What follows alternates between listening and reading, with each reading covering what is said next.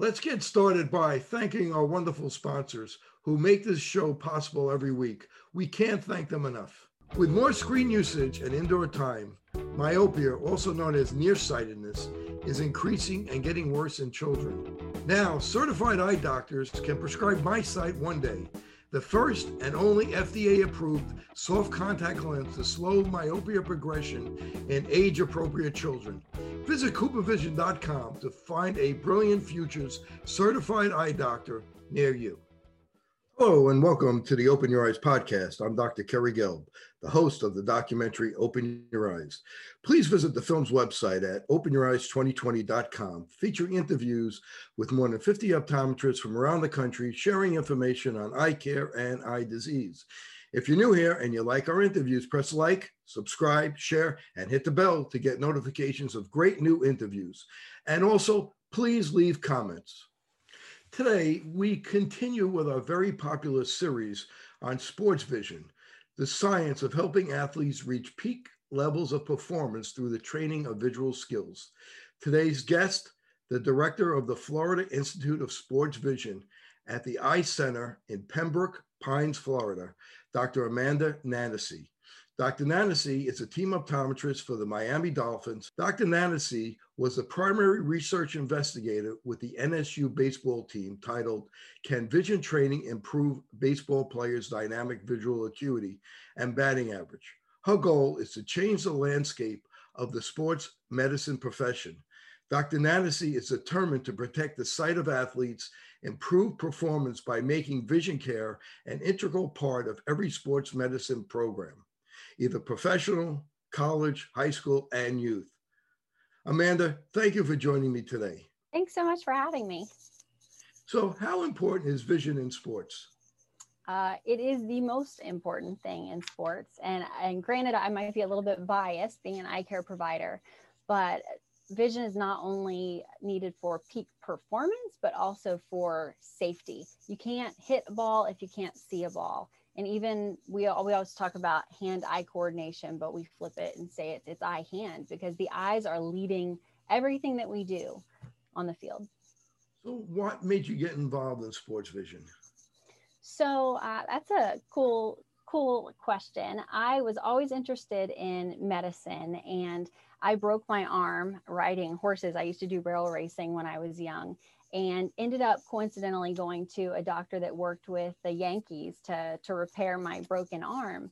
And I thought it was really great that he worked with athletes on a regular basis, and he was helping people just like I wanted to do as a doctor. So I kind of started going down that field and started off really interested in the performance aspect of sports. And then later, after I got my own concussion, kind of ventured off into that specialty a little bit more as well.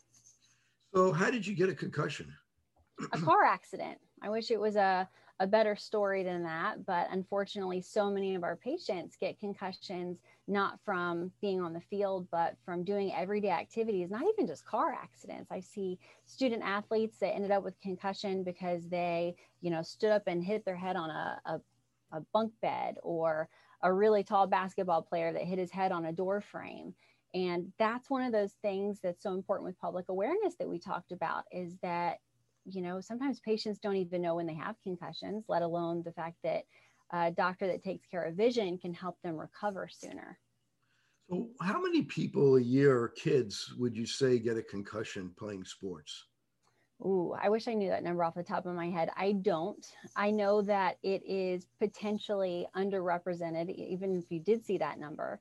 It's better now than it used to be due to all of the public awareness and all of the required coaching that has to be done, not only with the actual coaches, but also with the people that work with teams. Not every high school team has an athletic trainer right now, which is something that is, it's sad, but it's true. So the more public awareness we have about something like this, the safer our kids will be. So are there things, you work with the Miami Dolphins, are there special helmets? Can we prevent concussion, or at least lower the risk of it with our kids? I heard a doctor, it was actually Dr. Deanne Fitzgerald, say something that I thought was just so smart.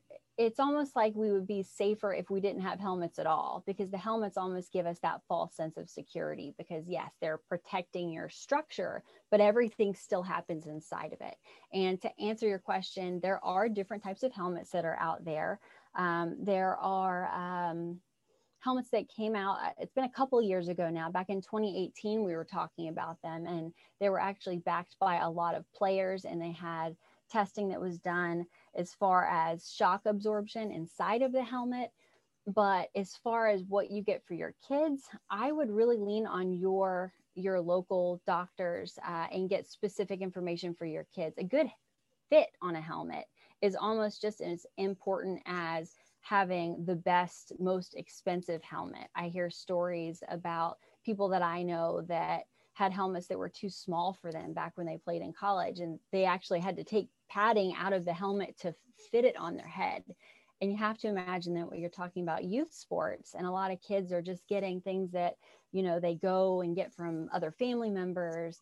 We have to really make sure that you have what fits you the best. Now, I mean, there's more than one way of getting a concussion. You could get a direct hit, or it could be rotational. If you could explain the different ways that people could get a concussion, especially when they're playing something like football or whatever sport. Absolutely.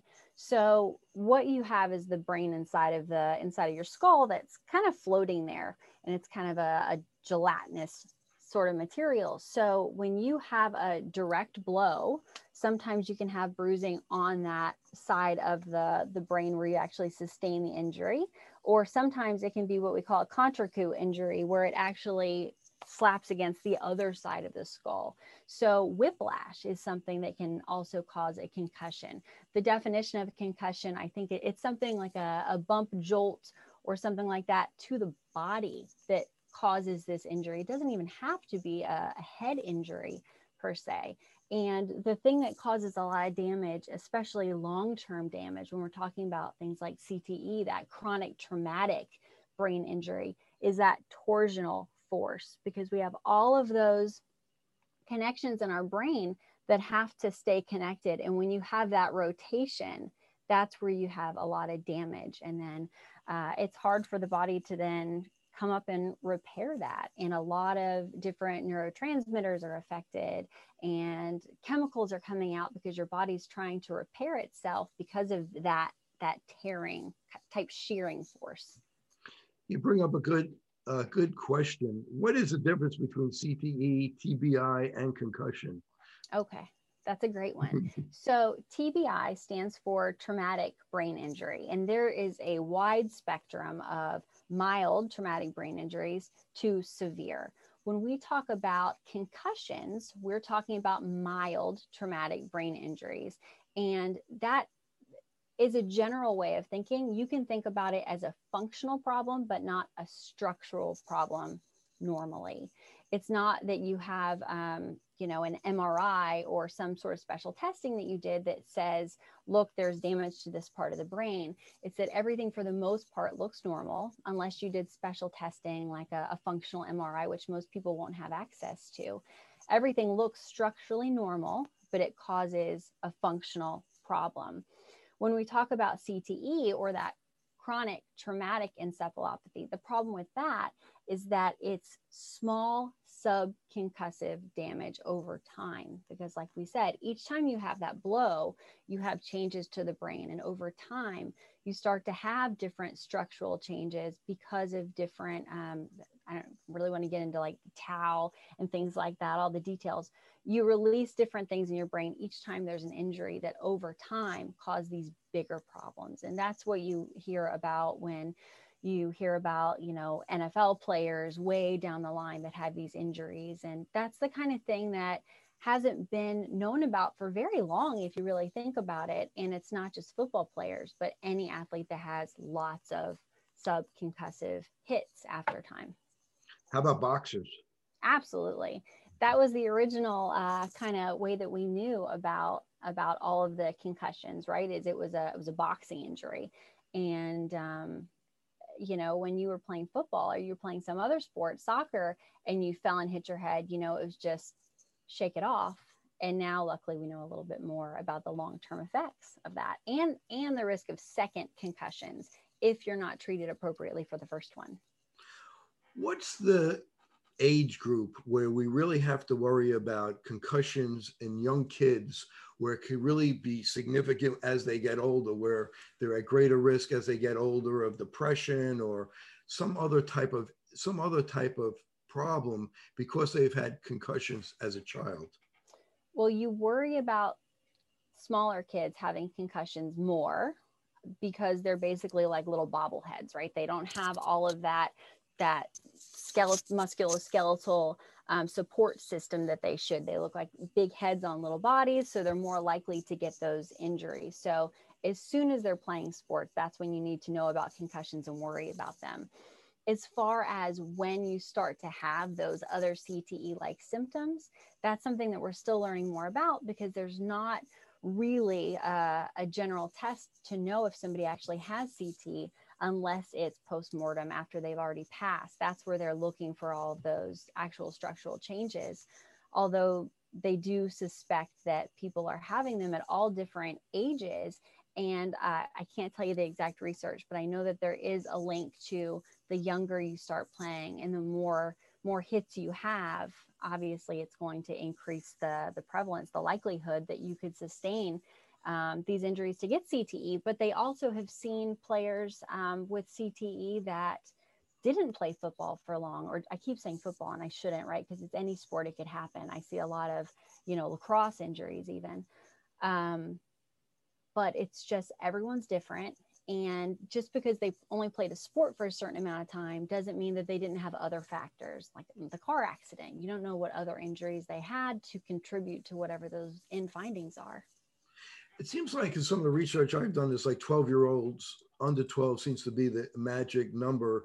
I think you're a parent. Is that correct? That is correct. I'm going to put you on the spot here.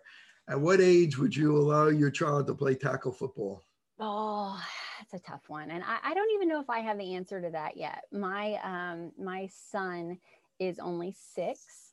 And at this age, it's not even an option yet, at least in our area. It's only flag football until they get older. I don't know. I'm still on the fence about it. And there's part of me that says, it's such a great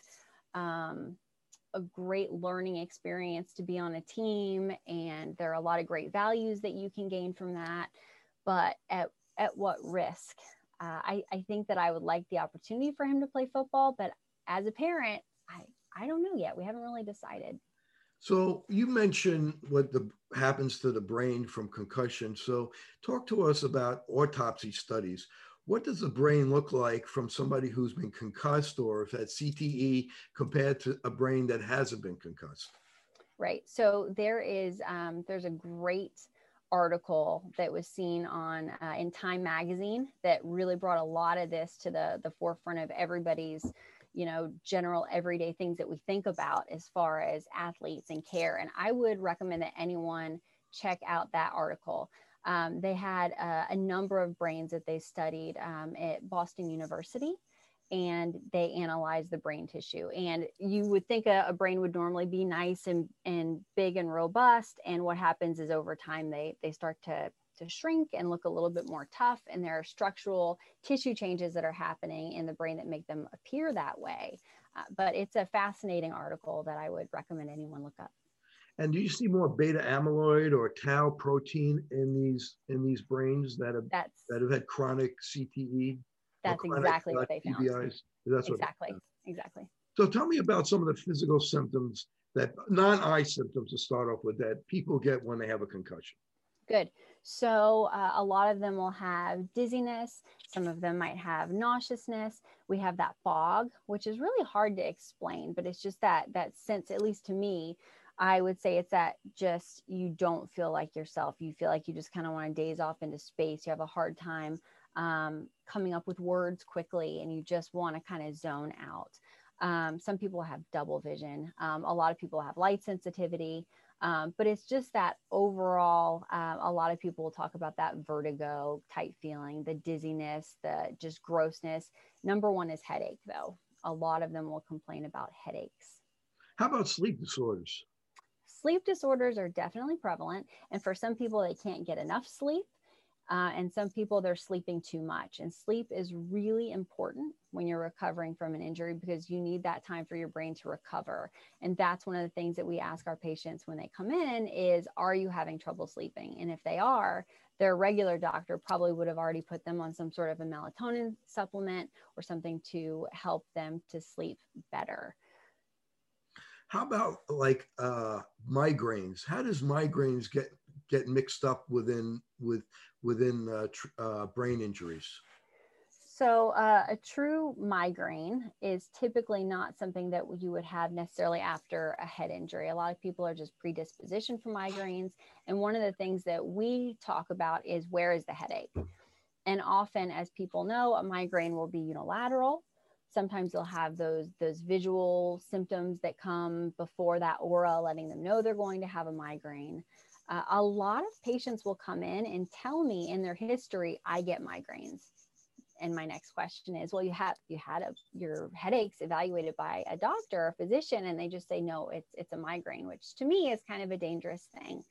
Because if I have a patient that's having chronic headaches, it's something that will likely need to be evaluated. Obviously, we want to rule out any other pathologies, but we can't just put it in the category of, I get migraines, I'm fine. We need a further evaluation of that. Are migraines more common after head trauma? I would say headaches are more common, not necessarily migraines, although some patients will have migraines after concussions. Now, 50% of the brain has to do with vision. So what are some of the vision symptoms that we get after a concussion? Yeah, and that 50% number is something that I hear vary, and sometimes we'll say even up to 90% of the brain is involved with vision, right? But the blurry vision is something that a lot of patients will have. And a lot of times they won't have necessarily blur, but they'll just have an eye strain and fatigue, and they won't be able to say why. Sometimes they'll say it's double vision. Sometimes they'll just say that they get headaches after a lot of heavy visual activities. And oftentimes it's near point issues where they're doing things up close because their convergent system and their focusing system isn't working the way it should. And another really common thing that we'll see is someone that's never needed glasses their whole life before. As you know, many patients are farsighted or hyperopic or have small amounts of astigmatism that don't really affect them. So they never wore correction. But then after a head injury, when that brain has only so much energy and has to decide where it's going to put that energy in this, everything's on fire type situation, sometimes vision will not happen automatically like it once did. So even though they never needed glasses and their actual prescription hasn't changed because they had a head injury, now all of a sudden they're blurry and they're getting all of these symptoms that cause them discomfort. How about vergence problems after a head trauma? Vergence is what we need in order to keep one picture, right? If our eyes aren't aligned together, they're each going to get something different. So the eyes have to do this constantly, not just converging to see up close, but also think about all of the near point tasks, especially we're doing now, right? We're doing a Zoom interview right now because we're living in a virtual world, and their eyes also have to do this. So they have to do nice smooth eye movements. They have to do quick eye movements, saccades. And if that system is not working as well, that's where we have a lot of those symptoms that we talked about. And that's also part of the testing sometimes that could be done on the sideline, is to see how those eyes are working together as a team after a potential injury. And that's why it's so important to have those baseline tests, right, on all of our athletes before they even have injuries, to make sure that we know what their starting point is for function, to make sure that they're safe, and to know when they can go back to play again. Because if I have someone that has pre-existing eye muscle issues, it's going to potentially change the way that we treat them after an injury. So you talked about whether somebody, about baseline tests. Talk about the King-Devick test. How could that be used on the sidelines to tell whether or not somebody could go back into play? Because if they get one concussion, then they get another one, that could be a very high risk, even cause death. So if you could talk about that. Absolutely. King Divic is a test that basically just has the athlete reading numbers left to right. There's just in a normal, like a line type segment. When you do the baseline for the test, you have a time of how long it takes you to read all of these numbers. So that tells us basically what kind of eye movements they had before anything ever happened, and also how quickly they can actually get those numbers out quickly, right? They have to actually say them out loud. So then in a sideline situation, they potentially have an injury. So one of the tests they could do is to do that test again. And as far as the test goes, if they are at all slower than they were on their baseline, then we may want to say that they have involvement of their saccadic eye movements, and that could be a sign of a concussion. Combined with BEST, which is a balance test, and SCAT-5, which is another cognitive test that's done, it could be really accurate at telling us if that athlete has an injury. I'll tell you, one of the limiting factors of that is, one, is it going to be done on the sideline? How realistic is that? If it is, awesome. And you have to have a really good baseline. Think about an athlete on a sideline that wants to go back out and play and wants to read those numbers as fast as they possibly can because they see the stopwatch or they know there's a timer running on the tablet they're running the test on, and they go really fast, versus they're sitting in an exam room having their baseline test, not all juiced up from being on the sideline. They might not read as fast in their baseline as they could. So it's a great test if we gather it the proper way. Are professional football teams using this test on the sidelines? Some are, some aren't. I will tell you that the NFL has very strict, great guidelines now for all of their athletes on the sidelines. And King Divic isn't right now one of the testing that has to be done by teams. It's one that a lot of them may utilize after the fact, because if we have a baseline, they might want to compare, but it's not necessarily something that they're all using on the sideline unless they're doing it electively as an extra test. So what is the NFL, most teams, what are they using on the sidelines after a head injury? Some of those other tests that we just talked about, they'll check pupil assessment. They'll look at how the eyes are teaming. They'll do typically a set of matting questions, which are, who was the last team to score, and, who are we playing, that kind of set to make sure that they're cognitively where they should be. But vision is obviously a part of that assessment, if you even consider the fact that they are looking at eye movements and how the eyes are working together. So many times it could be a midbrain injury, and that could affect the pupil. Are you using any specific type of pupil tests like the eye kinetics test? And have you been finding that to be decreased with people with head injuries? We have not been using that. I am definitely interested in learning more about it. I think that it's great, especially since it's an objective test and it's not something that could be sandbagged in the beginning. And it could be something that potentially would work across the board for everyone to have the same type of test that could be done on the sideline. But you're absolutely correct. If it could work in a team environment and the research is great enough, I think it would potentially be a go-to for teams for sure. Now let's talk about photophobia, the sensitivity to light, which is a common symptom for head trauma. Did you notice those special lenses, the the FL41 lenses, or any type of tinted lenses that help these people? Sometimes, and that's something that we always test once we get to a certain point. In the beginning, photophobia is really common just because it's basically light that's coming in and it's just not being processed the way it should be. So when light's coming in and it can't be grouped or identified, we kind of read it as blinding glare. And that's why patients would even want just a regular sunglass in the beginning to help them. But then we want them to eventually go back to norm as much as they can. But for the patients that can't, there are filters that can help. And I'll tell you that there's not one filter that I've found that helps everyone across the board. But a lot of times what we'll do is have a lot of different types of tints for them to try and then just subjectively see what makes them feel more comfortable. You know, I'm always surprised when I watch a football game on television and a football player is wearing a tint, especially if it's at night or they're indoors. I would think that would take away with some of that contrast and they wouldn't see as well. And why are they wearing those tints? So for a player, at least in the NFL, to wear a tinted visor, it is like jumping through hoops of fire to get those approved. So they'll typically have a very specific documented reason that they need them.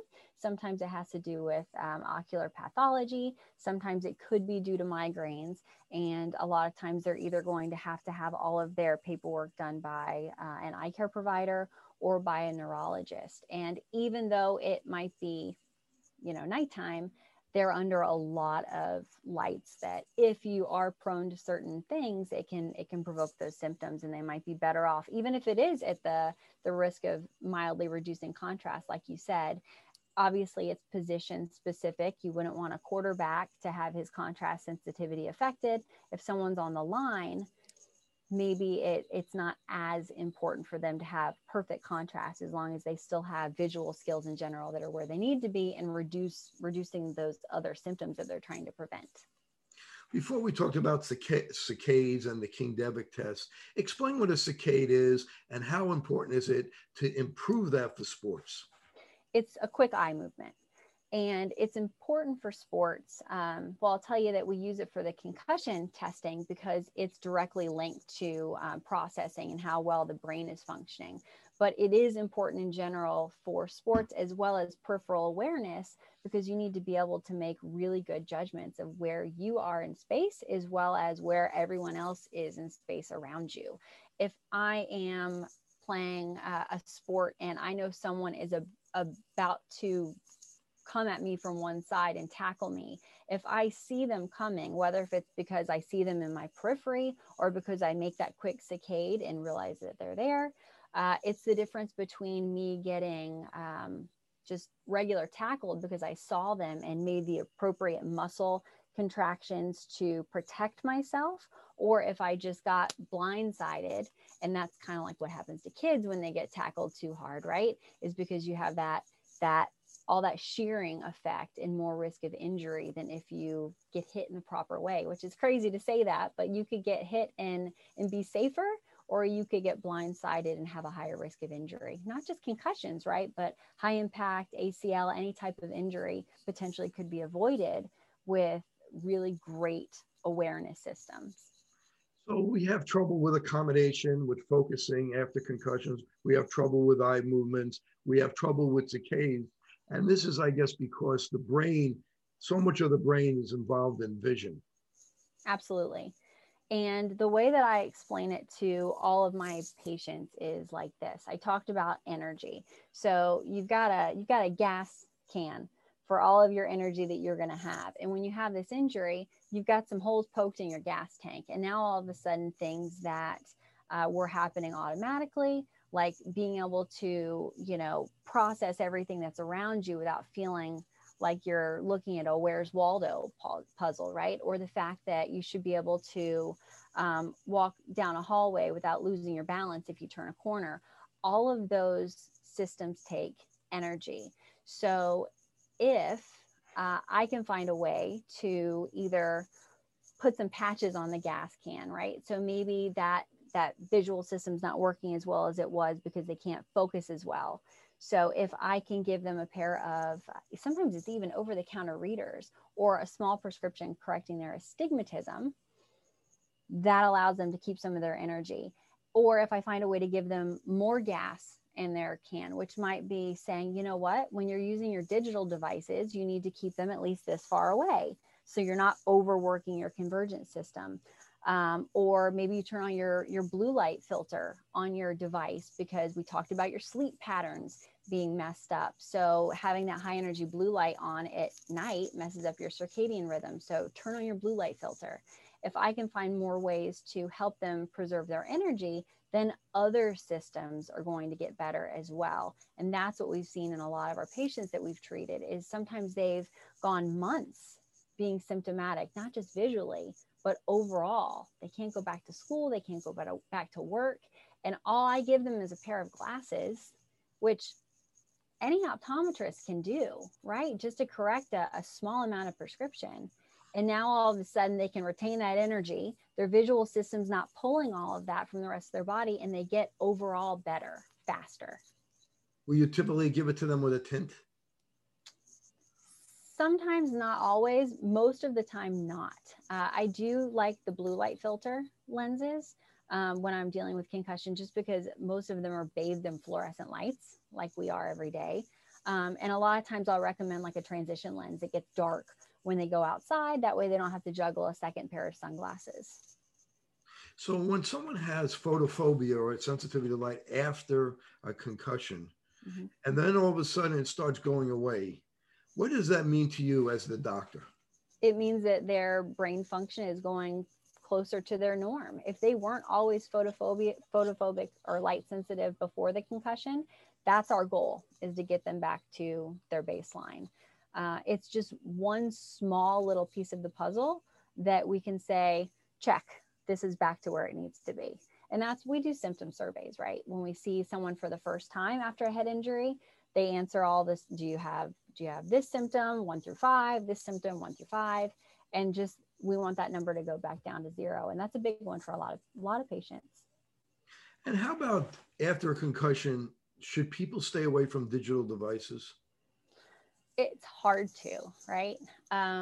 We definitely recommend a few days of rest, but it's nothing like it used to be, where we used to say, you know, people should cocoon and go hide in a dark room for several days. The reality is most people are going to have to get back to somewhat of the normal lifestyle that they were living before.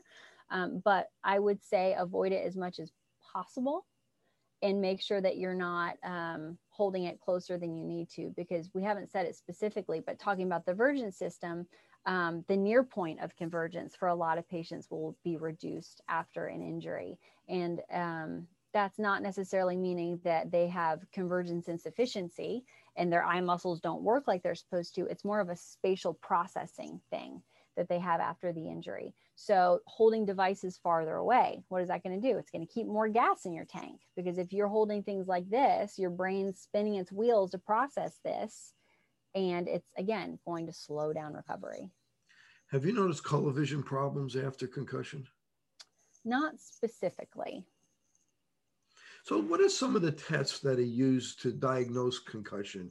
Does an MRI do anything? Does a CT scan do anything? How about blood tests, blood markers, looking for inflammatory markers? So that's a lot of the new research that's there, right? Or all those blood tests. And that would be amazing if we could do that. It's not the standard of care yet. MRIs and CT scans are more of tests to exclude that something else worse happened, right? We want to make sure that we're dealing with a concussion and not a more advanced brain injury. And that's always going to be decided by their general care provider, whether or not they get those tests. And how about a PET scan? It's the same thing, you know, a tau or something. So it's not something that would be done anytime. I don't think soon for patients. In general, they're going to go to their provider, and that's going to be different depending on who it is. And that's one of the other things you asked about, how common concussions are. So I can see any patients with concussions at my practice. It doesn't have to be an athlete.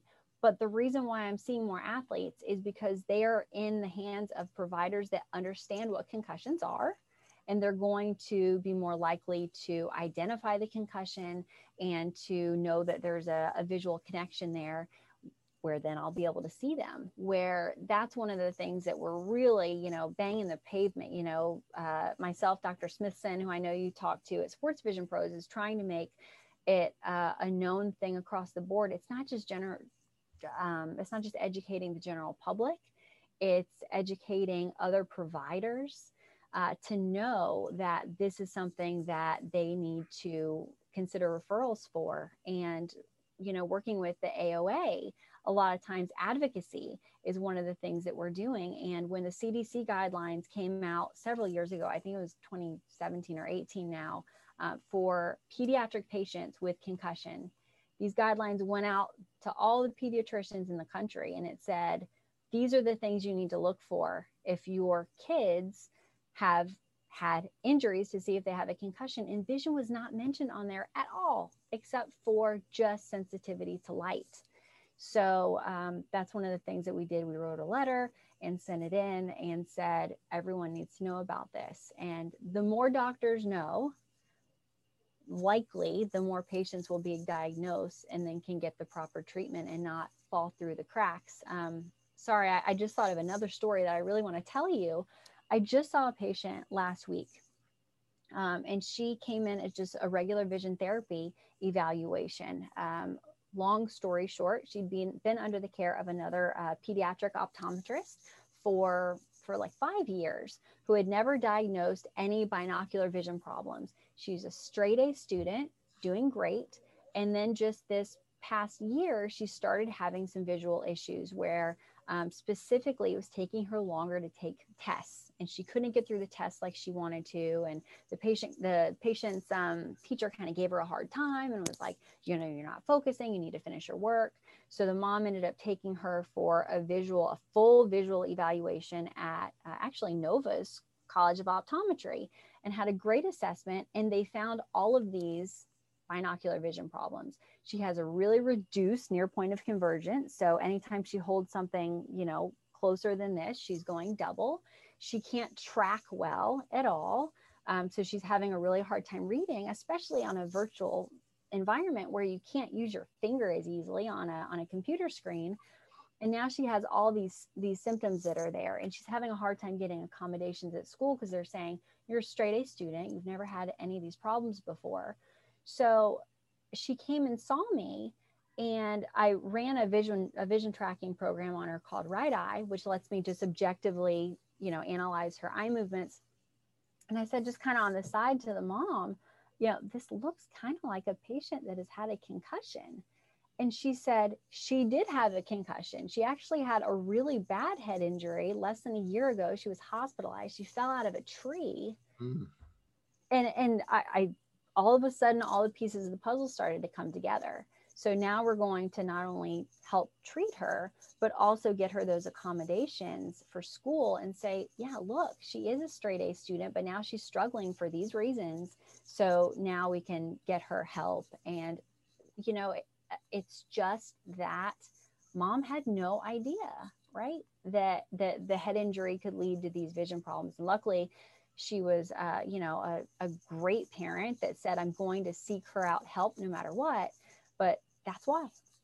Yeah, Right Eye is a great test. We use it in our office. It's very, very good. Now, how about OCT? So I like to do OCTs on anybody that's had any type of head injury, right? We want to make sure that there's no structural damage, just like we also do dilated exams and everything. I will tell you that OCTs typically will look normal, and I haven't done research on this yet, but this is one of those things that it's on my list of things that I want to look at. I have had patients that I saw before concussions and after concussions that I've seen ganglion cell drop out since the injury. And I can't really find a whole lot of documentation for, that as of right now, but I think it's just, maybe it's not something we were looking at. Same thing with dark adaptation testing. We have an Adapt DX. And when you run that test, for everyone that doesn't know, it's typically looking for early signs of potential macular degeneration, because it means that you're not adapting to light and dark the way that you should, which we know is an issue with concussions. We talked about light sensitivity several times, but on that test, you're only supposed to basically fail it if you have an issue with the processing integrity of your rods and cones and everything on top of it having to do with the macula. Mine was dramatically reduced after my concussion. And again, I had a before and after. So I ran it on a couple of my concussion patients, also similar results. I don't know if it's a testing bias because they don't do well in the testing condition, but not necessarily linked to what's happening in the macula, but maybe there is a link. So I think that there's a lot of room for research on what's happening to the macula, especially that ganglion cell layer, because it's an extension of our neurological system. A lot of people don't think about that, but it is. We talked about OCT. Just explain what OCT is and what it does. And there has been some research to show that there has been some decrease in the ganglion cell layer, nerve fiber layer with concussion patients. So I think that's a great point. But explain what it is and how sophisticated it is. So for our general public, it's basically like an MRI that we can do on the spot of our macula, which is our most important, one of the most important, I guess, parts of the inside of the eye, your central vision. And it allows us to actually visually see what's going on in those 10 layers of the retina. So we can see if there are separations between the layers, if there's any swelling, and then there are also some more sophisticated ways to analyze the tissue, like we were just talking about, where we look at specific layers and it compares to normative databases to let us know if it's not exactly doing as well and looking as healthy as we think it should. Talk about return to play after a concussion. Return to play is something that I usually have a part of, but I'm not the decision maker for return to play. I'm lucky enough that I work with several different neuropsychologists, different PsyDs that are on concussion care teams, as well as MDs and DOs that head up concussion care teams. And honestly, if a player is injured enough that they're pulled from play at all, I think that that's the best place for them to go, is into some sort of a concussion protocol that's monitored by a specific group that is all that they do. And it's going to be based on a number of factors, many of which are going to be their cognitive reactions compared to baselines. Impact testing is something that most of our athletes are going through, and that was developed by the docs at UPMC. And that gives us a good baseline of a number of different cognitive skills, including some visual memory, some different tasks. And they'll compare that to where they were, where they are now. And like you mentioned it, that second concussion can sometimes be so much more devastating than the first. And we deal with players that want to just go back and play. And we deal with parents that just want their kids to go back to play, because sometimes it's scholarships that are on the line, it's education that's on the line. So while we want them to get back as soon as they possibly can, they have to make sure that they're safe enough to actually be put back into that return to play protocol. And that typically will also come after the return to learn protocol, because a lot of times they're not back to school right away. We have to get them back to learning and then back to playing. So learning first. Exactly.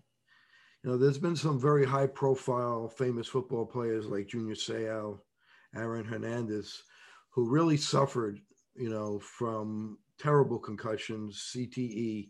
Can you talk a little bit about some of the high profile famous people that have had concussions and what happened to them? Right. So Junior Seau obviously was with the Dolphins for many years. So that one was hard for us, obviously, to hear about. But a lot of the original kind of spotlight went on members of the Green Bay Packers, right? That was kind of the original discovery for everyone. Mike Weber, I believe it's Mike Weber. Webster. Mike Webster. Mike Webster, yes. Right. That was the one that kind of let us all know what was going on. And then that kind of led to everything else, as far as all the Boston University studies. And, you know, now all of the players want to donate their brains to science. And I think that it's unfortunate that we have so many high profile people that have had this happen to them. It's one of the things that gets public attention. So it helps all of those other athletes that aren't in the spotlight get that care that they need, so they don't have those same unfortunate things happen to them as all of those athletes that we grew to love watching play as we all grew up, and then watch them slowly decline in front of us, right? There was a study done at the University of Cincinnati that showed that if you do vision training or eye exercises, you could decrease your risk of concussion. Explain why that would be, and explain a little bit about that study. Yes. So I actually had the opportunity to go to a lecture that Joe Clark did, who was the doctor that kind of oversaw a lot of that study. It's it's extremely important for our profession, for sports vision, that study came out. And I'll tell you that, you know, that's the kind of thing that we will take to general physicians or coaches and athletic trainers that have not had any vision training as a part of their program and say, look, we have some data, we have some research that shows that it can help to have this training. We need more of those studies. We need a lot more of those studies, because any study that deals with college athletes, people are going to be able to poke holes in them, right? Because they're going to say, yeah, but we had different coaches, or we had all these different things happen. It wasn't just the vision training. But the more of those studies that we get, and even Cincinnati has come out with many more studies since that one, the more we start to have a really good picture that we can show everyone and say, look, it makes sense. It's just that we need that data behind it. And it all goes back to what we talked about. If you have a really good peripheral awareness system and visual reaction system, and even just visual acuity, everything that you need to take in information allows you to make the appropriate motor response to avoid injury. So it makes so much sense that if we have a really great visual system, everyone's going to be safer on the field. And the things that they did in that study are things that, you know, every optometrist wouldn't necessarily feel comfortable with doing. And again, I know that so many people watch your podcast series here that just want to know how to make their kids safer. And just going for a regular comprehensive eye exam with your eye care provider is the start to making sure that your athletes are safe. Because I'll tell you, I've seen concussion patients that probably wouldn't have had concussions if they would have just had a regular eye exam. Wide receivers that are 20/20, meaning they see perfect out of one eye and 20/70 out of the other eye. Never wore glasses because I didn't need them. I see fine out of this eye, but if I don't see someone coming from this side, I'm more likely to get a bad injury. So just making sure that, you know, they have the appropriate visual correction, whether it be glasses or contacts, is a great start. And if you want further vision training and your eye care provider doesn't do that, then you can seek out other sources, other providers that do that and can give you that specialized care. Sportsvisionpros.com is a great place to find doctors that do this. You can look through the AOA. The American Optometric Association has a sports vision specialty where you can seek out those doctors. COVD is another one that you can look for. NORA is another one. Doctors that do neurorehabilitation will obviously be able to do good vision training. And beyond that, we're trying to reach all the athletic trainers. You know, we're speaking at the National Athletic Trainers Association.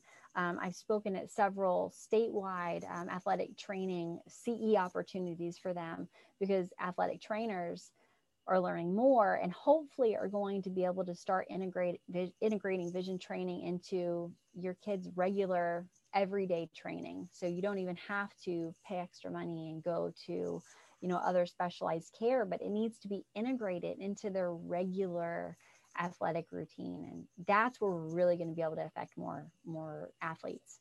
What percentage of professional sports teams, whether it's NFL, MLB, soccer, have vision training or have optometrists that specializes in sports vision? Can't tell you the percentage, but I'll tell you that it's diverse and it varies across the board. NFL does have a very high likelihood that they're going to have an eye care provider on their team, whether it's an optometrist or an ophthalmologist. You know, we all work together and sometimes can provide different types of care to our patients, but I think that's a great core start. MLS, right? So when I started to work with Inter Miami and they sent me over all of the paperwork, and there was a list of all the different doctors that are on their staff, I expected to see ophthalmology on there, because a lot of times, you know, they'll have ophthalmology kind of listed as the default rather than optometry, only because they have the same type of degree as the other doctors that made the list. But there wasn't eye care on there at all. And I know that, you know, myself and two of the Sports Vision Pros guys do work with our MLS teams, but that's something that we hope to improve and get more docs on board there. Baseball teams, absolutely. They understand the importance of vision care because they're thinking about it from a performance aspect. Soccer needs it because of injury prevention as well as their goalies, right? It's really important for a keeper to have good visual skills.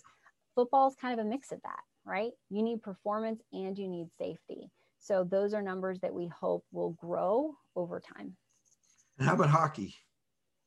Hockey is also a mixed bag. You would think that there would be more, but a lot of times it's specialty care. You know, the goalies, coaches that they're working with those athletes will make sure that they get vision care. And a lot of teams will have a team doctor that's there. And again, it's going to vary whether or not they're just working on performance enhancement or they're really taking advantage of the vision rehab portion of it after the injuries to get them on the ice faster. So we established that after a concussion, that you're going to have, many people are going to have eye problems. Probably close to 70% are going to have eye issues, whether it's saccades or pursuits or Virgin's problems or vision problems. There's going to be problems. So let's talk about rehab. How can we help rehab these people? We talked a lot about vision training. We didn't explain what it is. What is vision training? How can we use vision training to help our patients who have concussion? So that's hard for me to give you general ideas across the board. It's gonna vary for every patient. A lot of times, all I need to do is give someone a small amount of prescription, right? Like I said, sometimes it's just plus power lenses. Sometimes it might be a little bit of prism that I give them, which is something that just kind of, instead of the eyes having to do this all day, it helps to move the images to the eyes. Sometimes they don't need glasses if they don't have a focusing problem. Sometimes they just have spatial awareness problems.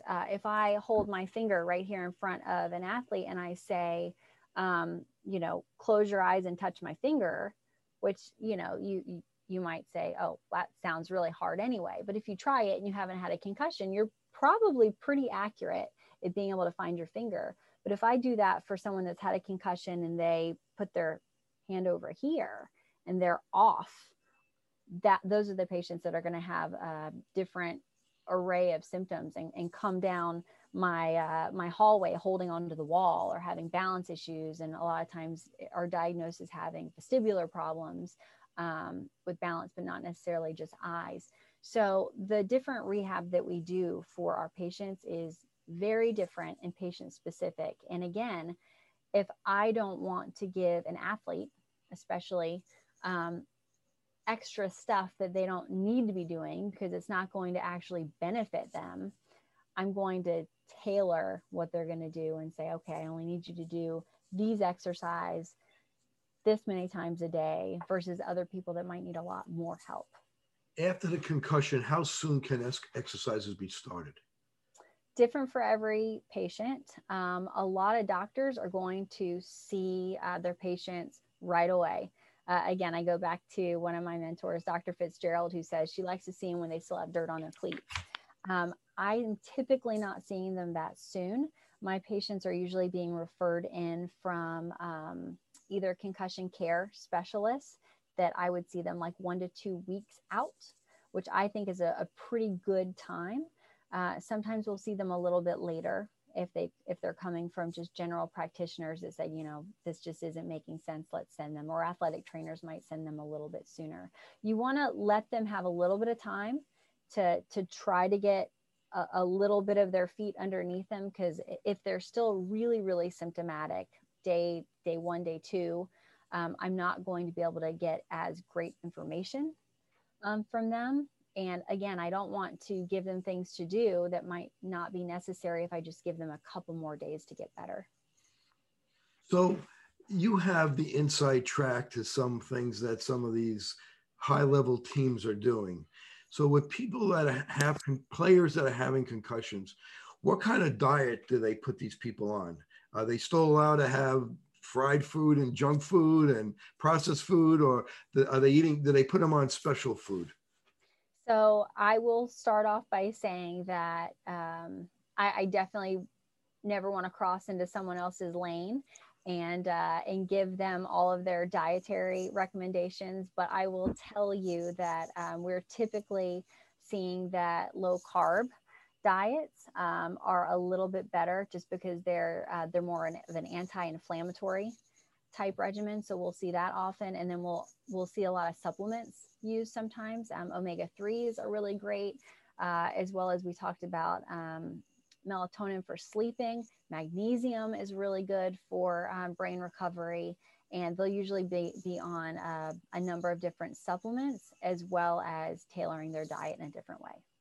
Any other supplements that you could remember that you've seen as a fly on the wall? As a fly on the wall, I'll tell you, there's one called Calm that's just an over-the-counter magnesium that's like a gummy. It's a chewable that we use pretty often.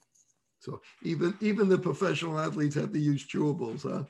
Well, not all of them, but you never know sometimes. So that's really exciting stuff. Fitting multifocal contact lenses presents a big opportunity to meet patient needs while growing your practice. Alcon is your partner not only with our innovative portfolio, but through e-learning. Learn to enhance your multifocal strategy today with the Alcon Experience Academy. Since I bought Safe For You, my dad makes me clean his boat. Es natural y es un buen producto. Every time I go back to school, my mom always makes sure that I have my Safe For You products.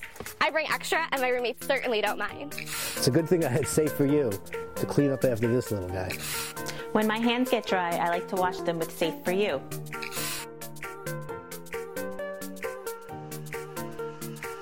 And most importantly, the reason why I buy Safe For You is because it's safe for me and you.